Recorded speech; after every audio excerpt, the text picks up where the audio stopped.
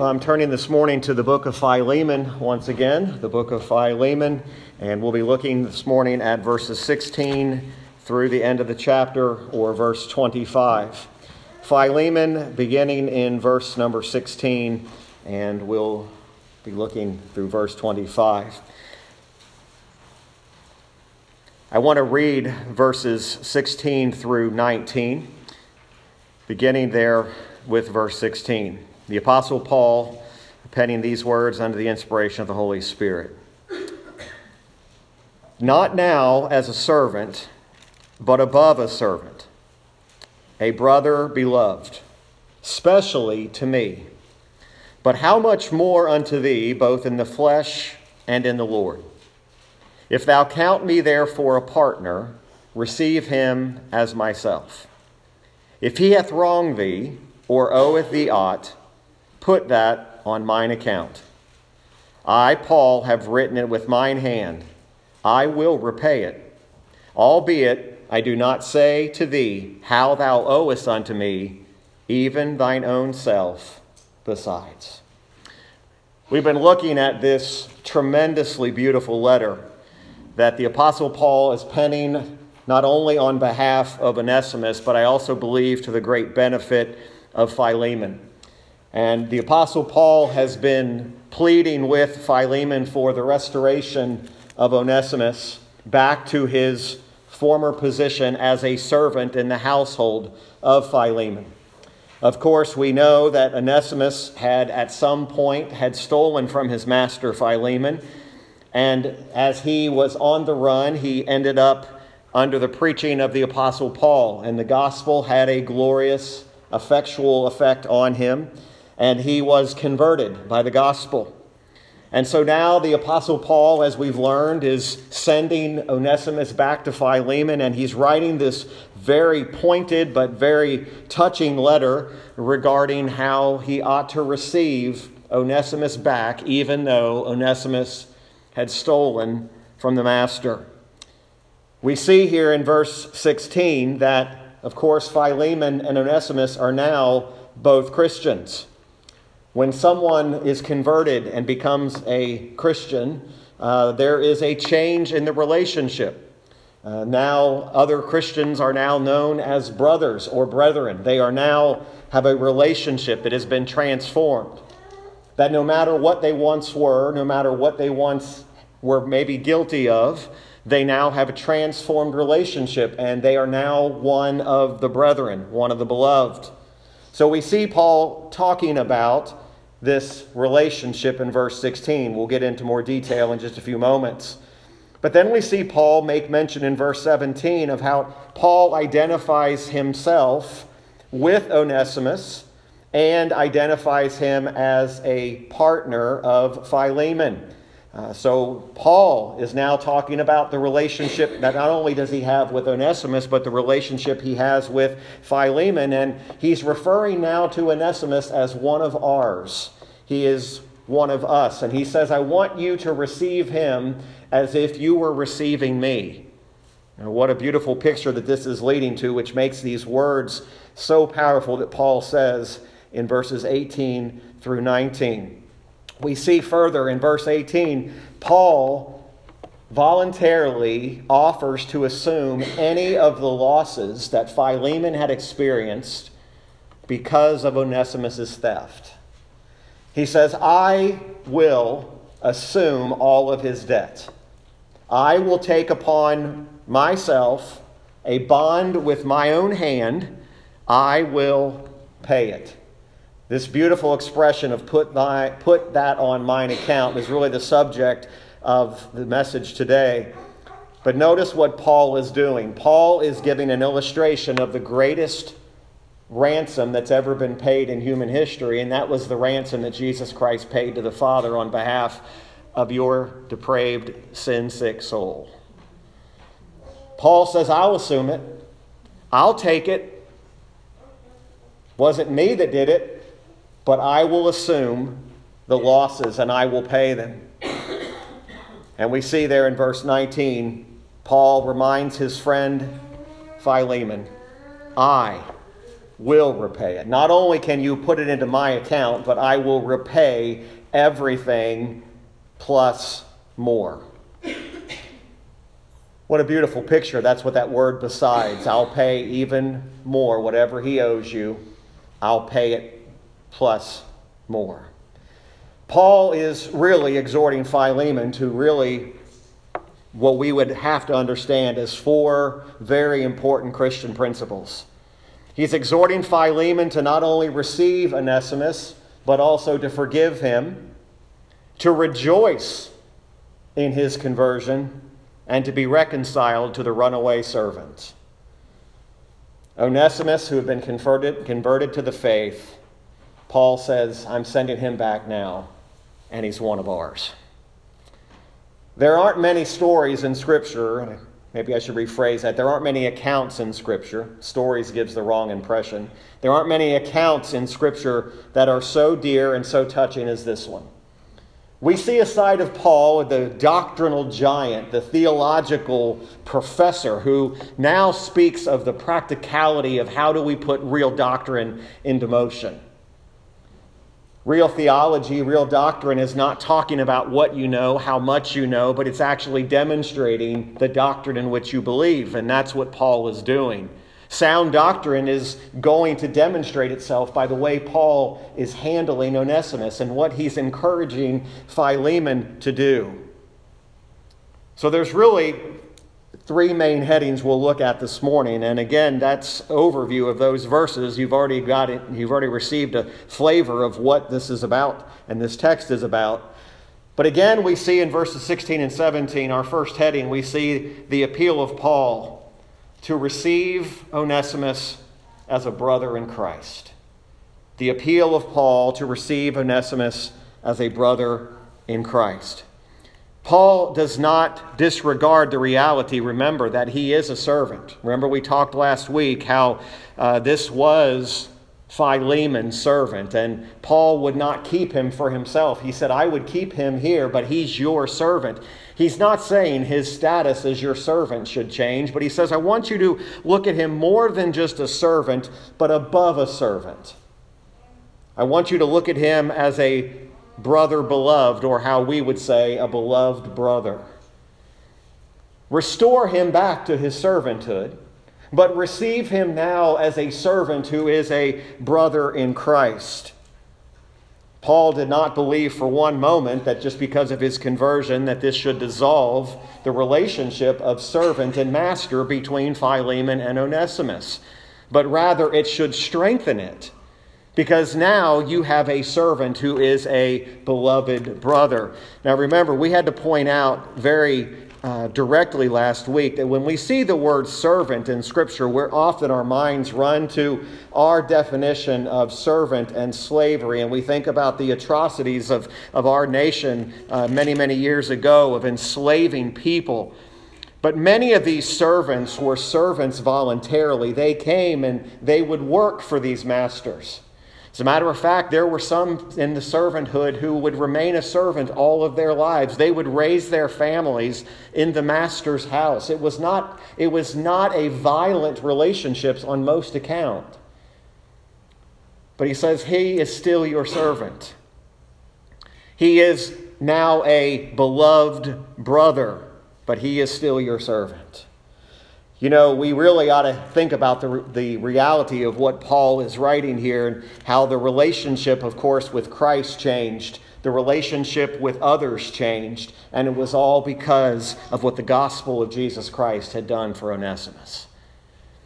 People struggle so many times to try to change relationships. They try to change, why don't I have a good relationship with certain individuals and people? Because the only thing that'll change a relationship for the better and change a relationship for eternity is the relationship that is a result of the gospel of Jesus Christ. It is that which restores. It is that which reconciles people together. And of course, now this new relationship is there. Onesimus and Philemon now are brothers in Christ. Paul, in effect, is saying he is a beloved brother to me who was used by God as an instrument of his conversion, but he ought to be even more beloved to you. how much more should he be beloved to you? Can you imagine? Can you imagine Philemon's response to seeing Onesimus return as a different man? Still a servant, but a different man. Paul then says how special it is to him at the middle of verse 16, but how much more unto thee, both in the flesh and in the Lord. He said not only is the relationship better in the Lord, but it's even better in person, in the flesh. Folks, you realize the greatest human relationships that God has given us, like He's given us the relationships of family and husbands and wives and parents and children and grandparents. But the greatest relationship we have is with one another as brothers and sisters in Christ. That's the greatest relationship we have, is to be able to look at one another and know and rejoice together and say, we are beloved brothers and sisters in Christ by the blessed blood of Jesus that was shed at Calvary. He ought to be more beloved to you, Paul says. He's of your household. He's now an object of your concern and prayers for a long time, and now you are one in Christ. I would say there's nothing more beautiful than seeing someone of your household come to know Christ. It's the prayer of every Christian parent that has a child, and from the very moment that child, maybe even by the time when the child is conceived, those parents begin praying that the Lord Jesus Christ will save their child. And I don't know of a greater joy that a parent has than to know one in their own house comes to know Christ and repents of their sins. And the parents just stand in awe and amazement that Christ saved their son or their daughter. This was one of Philemon's household. These servants were often not just another person. He was concerned about these people that were in his house. Paul, in effect, is asking him, receive Onesimus into your heart, receive him into your home, and receive him just as you would receive me if I was to come to you. So we see Paul's appeal of Paul to receive Onesimus as a brother in Christ. Second heading, verses 18 and 19, we see the appeal of Paul to reckon Onesimus' debt to him. The appeal of Paul to reckon Onesimus' debt to him. Notice Paul again says, if he hath wronged thee, or oweth thee aught, put that on mine account. The Old English and what the King James uses for something that is placed into the account of another is the word reckon. And that's what Paul is using here. He is saying, reckon that to my account. In other words, if he's done something wrong, if he owes you something, if he previously was a bad servant, whatever he took from you, whatever he did when he was with you before, whatever he did, damages, put it on my account. I'll repay it, he'll later say. If he owes you anything when he stole from you, I'll replace it. Charge it to me. Again, the glorious picture of the Lord Jesus Christ when he says to the Father, Father, the sin of these people, reckon it to my account. Put it on me. That's the beauty of the gospel. What should have remained in our account was our sin and our depravity and our corruption and our wickedness. And yet Christ said, put that on my account. Reckon their sin to me. Not that he was becoming a sinner, but that he was saying, I will take what they owe. Whatever they've done. And by the way, that means whatever they've done. The Apostle Paul, we know his story. I shouldn't make assumptions, but most of us know his story of what he once was. And in our modern day, there would be some that say, well, someone like the Apostle Paul, when he was Saul, he could never be saved. Listen, there is nobody and no sin that is outside the reach of the saving grace of Jesus Christ. That's the glory of it. Paul didn't even really know everything that Onesimus was guilty of, but he said, Philemon, Reckon it to me. I'll take it. Can you imagine? Can you imagine what the response of Onesimus must have been to Paul's voluntary assumption of his debt? Imagine if somebody came to you this afternoon, and again, I hope this isn't a crude illustration, but said, all of the debt that you owe, put it on my account. You don't know how much it is. It doesn't matter. Put it on my account. I'll take it. I'll pay it. Listen, Paul was not even fully aware of everything Onesimus did, wasn't fully aware of what Onesimus owed, but he said, put his debt on my account. Surely Onesimus would have to see the grace of Christ in Paul's actions. Folks, it's so important that this world, not just brothers and sisters in Christ, but even an unbelieving world, sees the grace of Christ being demonstrated in us in our day-to-day interactions.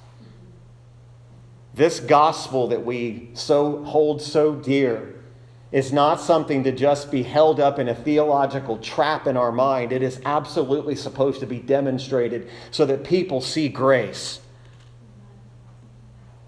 They don't just hear us talk about grace and sing about grace. They actually see grace. Onesimus had to have seen the grace of God, not only in how God, in a runaway situation, leads providentially and by his sovereign hand to sit under the preaching of maybe the greatest preacher God ever put on this earth, and he's converted. And then Paul demonstrates that same grace that saved him. What a great debt of sin was imputed, reckoned to the account of our Lord, and he paid in full what we owed. I love what the Apostle Paul wrote in Romans chapter number 4. Of course, the doctrinal high watermark of the Apostle Paul, if you were to choose the epistle that is the most doctrinally rich, it would have to be Romans. But in Romans 4, verse 7, he says, "Blessed are they whose iniquities are forgiven, whose sins are covered." You realize it doesn't say forgotten. It doesn't say that God just turned away and ignored sin. No, he said your sin has been forgiven and your sin has been covered. But blessed is the man to whom the Lord will not impute sin. Why did he not impute sin unto us? Is because he imputed and reckoned it to the account of the Lord Jesus Christ. What a beautiful picture Paul in his letter is painting. Back in our text in verse 19, Paul says, "I, Paul, have written it with mine own hand." Now, there's some controversy as to why Paul made this statement. And the one that I believe is to be true is that there were counterfeit letters that were written and signed as if the Apostle Paul had written those letters. There are some that say this was due to Paul's later thorn in the flesh that affected his eyes. There's a lot of different things. I believe it was because there were some of those counterfeit letters that may have been in existence, and Philemon, he wanted Philemon to know, this is from my hand. This is me. I, Paul, have written it with mine own hand. And he makes a vow. This is a bond. This is a covenant, if you will. I will repay it. Albeit, I do not say to thee how thou owest unto me, even thine own self besides. We'll talk about that in a moment. But Paul pleads with Philemon to receive Onesimus freely, no strings attached. Don't ask anything else of him. Don't ask him to pay his former debts. Don't ask him to give restitution for his offenses. Don't give him more responsibilities. In other words, anything that you feel that he owes you, I will repay it. And Paul says, I've written this with mine own hand. In other words, I'm signing off on this as a bond or a pledge that I will be faithful to what I am saying to you. I am certainly glad that before the foundation of the world, in that great covenant between the Father, the Son, and the Spirit, that the covenant was made, that Jesus Christ would be the propitiation. He would be the sacrifice. He would be the Savior of his people. And in that covenant before the foundation of the world, before any of us were even thought of, even conceived, before the world began, there was a covenant that was made that Jesus Christ would pay the sin debt of his people and would absorb the full wrath of God, his Father, upon himself. He who knew no sin would become sin for us. He never broke that pledge. He never broke that covenant. The Apostle Paul says in the same type of language, I will repay it. Don't contend with Onesimus, Philemon is saying, whatever he owes you, I'll pay it. I want to read part of what John Gill said on verse 19. This phrase, I will repay it, was not an expression of irony, nor a piece of vanity in Paul. He spoke seriously and heartily, and he meant what he said. Though Paul's circumstances were often so mean that he was forced to work with his own hands to minister to his own necessities, yet such was his interest in the churches and their obligation to him on account of his personal and useful ministry to them that he could easily raise a sum of money among them upon any emergent occasion. So Philemon had a good surety and paymaster of the apostle, and this shows his great humility to be a bondsman for a servant. You realize Paul was putting himself really in debt to Philemon. To be a bondsman for a servant and to make good damages and debts brought on in a scandalous manner, as also that suretyship in some cases is lawful, though it ought to be cautiously and for very good reasons entered into. In other words, this was not something to be bonded to lightly. This engagement of the apostle for Onesimus bears some resemblance with and may serve to illustrate the suretyship of Christ for his people. They and Onesimus being much in a like condition, as he was an unprofitable and runaway servant, so they are all gone out of the way and together become unprofitable. And Christ engaged with his Father to bring them back again and set them before him. His sufferings and death has brought them nigh, which were afar off. As he had wronged his master and was indebted to him, so they have injured the law of God, affronted his justice, and incurred his displeasure, and having owed to him more than 10,000 talents.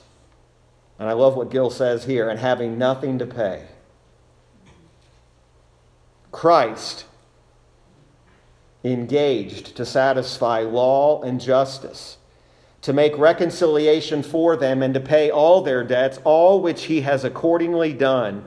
Their sins have been placed to his account, imputed to him, charged upon him, and he has bore them, and the punishment due to them, and so has satisfied for them and restored that which he took not away.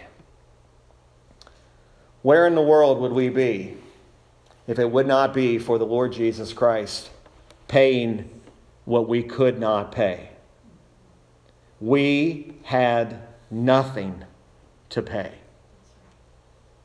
You have not paid a single cent, a single good work for the debt you owed and for your salvation. Christ has paid it, and he paid it in full. And he paid it to the satisfaction of a holy God that demanded that sin be paid for. He didn't ignore it. It had to be paid. Christ says, Father, they can't pay. They have nothing to pay. Do you see what an affront it is to God to even suggest that you paid for any part of your salvation by anything that you did? That is an abomination to God, to think that you had something to pay. What were you paying with? All you have to offer is filthy rags. Onesimus didn't have anything to pay either. And Paul said, I'll take care of his debts.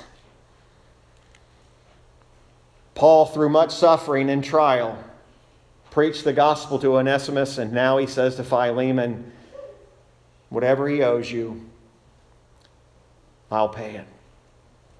But then he says a very interesting thing. He says, albeit I do not say to thee how thou owest unto me even thine own self besides. This is a reference to that Philemon in some way was also converted by the gospel that was preached by Paul somewhere along the line. Paul himself is saying, Philemon, you yourself were saved by the preaching of the gospel. And that gospel, the Lord used me to do it. Now, he's not being arrogant about this. Paul was not a self-promoter, as so sadly we see in our day and age today, where preachers just want to promote themselves. They want to promote their ministry. They want you to see what a success they are. They want you to see how many converts they have. Listen, only the rolls of heaven know whose names are really written there.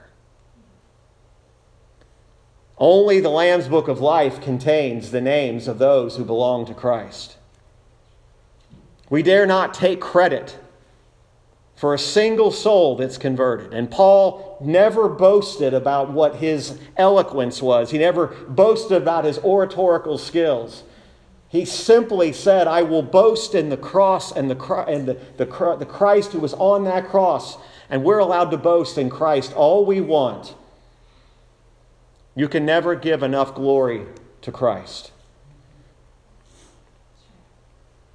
But then Paul, again, often neglected aspect of our Christian life. Remember, these doctrinally, theological great truths ought to be applied and demonstrated. The third heading is the appeal of Paul to rejoice together with him.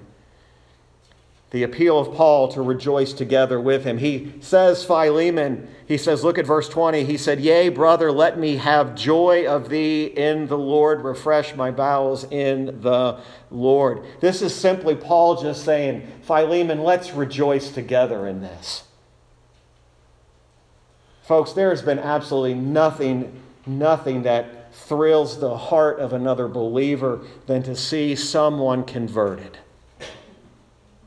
And if you have gotten numb to that, if you are numb to hearing about a true conversion of a soul, you've really got to consider and think about your spiritual condition.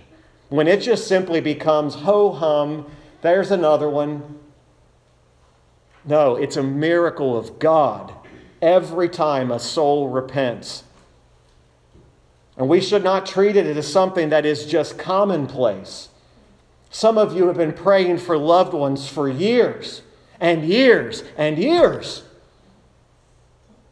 And I'm telling you, when God breaks through and He grants repentance to that soul, you are going to rejoice in a way that is unmeasurable by human standards.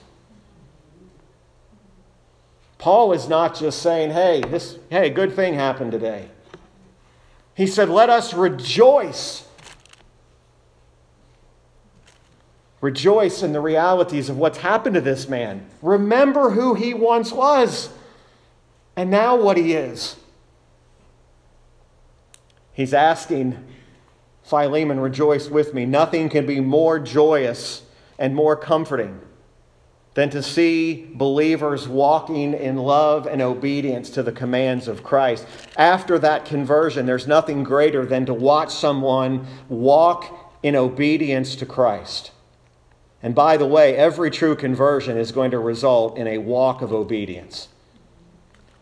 Don't let this crowd fool you that says you can get saved and then go on living like you once used to live. That's not true conversion. There is going to be a change in your life. You're going to desire things that are different. You're going to delight in the Lord. You are not going to stay like you once were. Just like when Onesimus goes back, he's not going back to robbing Philemon. He's going back as a beloved brother, and he's going to walk in obedience. In 3 John, verses 3 and 4, John says this, "For I rejoiced greatly when the brethren came and testified of the truth that is in thee, even as thou walkest in the truth." Listen to what he says. "I have no greater joy than to hear that my children walk in truth." Now, most parents and many parents have claimed that verse, and there's absolutely nothing wrong with that. But it's even on another level to where John was talking about anybody who is one of God's children, spiritual children who are now in the faith. He said, "I rejoice that they're walking in truth." There's not an elder pastor on this planet who is in it for the right reasons that doesn't rejoice greatly when the flock that God has put under his leadership, or whatever you want to call it, is walking in truth. And there's nothing that will break a pastor elder's heart than to watch someone who was once walking in the truth not walk in that truth anymore. Apart from the conversion of a soul, the greatest rejoicing comes when a converted soul then walks in the truth. And I'm not talking about walking in the truth on Sunday morning. I'm not talking about walking in the truth just all day on Sunday or on Wednesday. I'm talking about walking in the truth every day of your life. Paul says, let's rejoice in this. Paul says in verse 21, "Having confidence in thy obedience, I wrote unto thee, knowing that thou wilt also do more than I say." It's an amazing anticipation that Paul is writing here. He's writing with an anticipation that Philemon is going to do the right thing. This is the characteristic he knows of men and women who love the Lord Jesus Christ. We do not reluctantly obey God. And again, if God's word and his commands to you are burdensome, again, you need to check your spiritual condition. This crowd that says God's commands are too heavy, there's something wrong, folks. There's something terribly wrong if walking in obedience to God is a burden to you. God is just so rigid. He's got so many tight boundaries. The reality is we walk in delight because we know that our sins have been paid. We joy in obedience. We walk according to his commandments. We don't do anything because it's expected. We do it because we want to do it.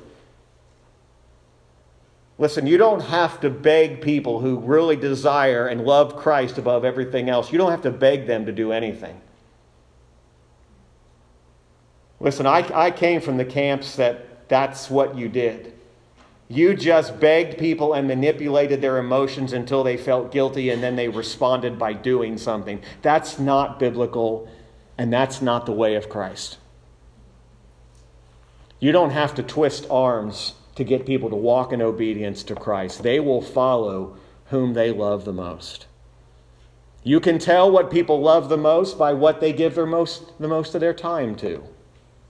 People say they love the Lord, but they give the Lord nothing. They give the Lord no time. They give the Lord nothing except a few measly hours on Sunday. And they say, "God, I paid my dues." That's not walking in truth. It's not a matter of what do I have to do. It's what can I do? What can I do for the Lord who loved me so? That's really what Paul is stating here.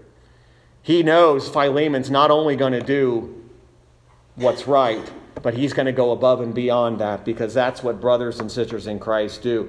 Philemon is obviously motivated by a love for Christ. And then Paul, as he brings this letter to a close, he finishes it as he does so many of his epistles. He says in verse 22, "But withal prepare me also a lodging." Or in other words, prepare a place for me to stay. "For I trust that through your prayers I shall be given unto you." Paul says, as you pray, I'm praying and believing with confidence that God is going to allow me to come and be with you again. The privilege of visiting with you, the privilege of ministering the gospel again to your household. Paul had a confidence in this. And then he finishes the letter by giving the names of those who have served faithfully with him. There salute thee, Epaphras, my fellow prisoner in Christ Jesus, Marcus, Aristarchus, Demas, Lucas, my fellow laborers. The grace of our Lord Jesus Christ be with your spirit. Amen. And we won't go into great detail about all of these individuals, but these were fellow laborers. These were fellow helpers. These were others that Paul says, these are others who send their greetings. Paul calls them fellow workers. We are all fellow workers in the gospel of Christ. It is not about office. It is not about, well, the pastor and the elders are the laborers. We're all to be laborers in the gospel. It's not just the job of one or some, and it's not a job. Sharing the gospel is not a job.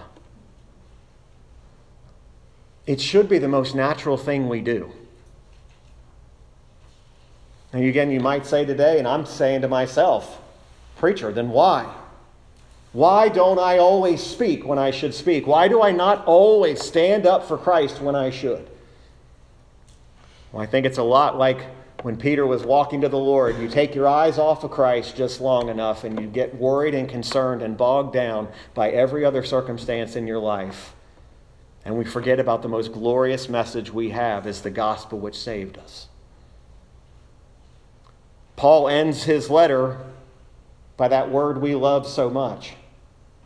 The grace of the Lord Jesus Christ be with your spirit. This is what we refer to as a benediction. There are many benedictions throughout the Scriptures. These benedictions are good parting words. They are words meant to bestow upon the reader blessing and favor. What Paul is asking for, and he's declaring, is the blessing and the favor of the Lord Jesus Christ be with you. One of the greatest benedictions we can give to one another, even after we leave a corporate time of worship, is may the grace of the Lord Jesus Christ be with you all. Because what you're doing is you're giving a parting word of the greatest blessing that can be bestowed upon someone, and that's the grace of God. Oftentimes, I think we miss the reality that Paul himself was one who even found joy in God in the midst of suffering. Paul suffered greatly for the cause of Christ, and yet he was always rejoicing. Paul, a prisoner, that's how the letter started 3 weeks ago, remember? Paul, a prisoner of Jesus Christ, was rejoicing. Grace is the very best prayer that we could pray for ourselves and pray for one another.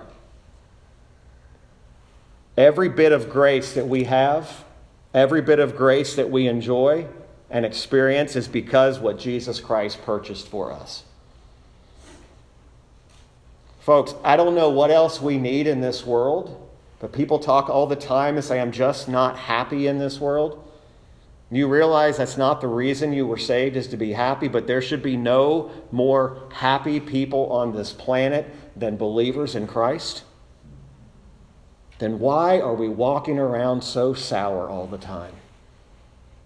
Why are we walking as people who do not have hope when we know the grace of the Lord Jesus Christ?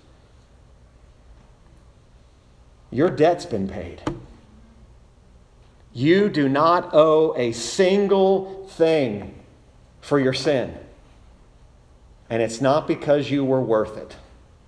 And it's not because you were worthy. It's because of the glorious mystery of God's sovereign grace that you can say, I am one of the beloved. Maybe we weren't saved to be happy, but we should be. Try talking to somebody about the Lord and you say it in such a way that it sounds like you're giving them a disease. There's nothing more glorious than the gospel of Christ. Everything we do until God calls us out of this world ought to live out these Christian principles, especially with regard to when we see someone come to Christ, even if they have a past and a history that nobody wants to be anywhere near. We ought to receive them, forgive them, rejoice with them, and if need be reconciled to them. That's the beauty of what the gospel does. I hope this will encourage us this morning. Well, as we close this time together in the Word, we'll continue to prepare our hearts for when we'll observe the supper after our next service. Let's turn to hymn number 208.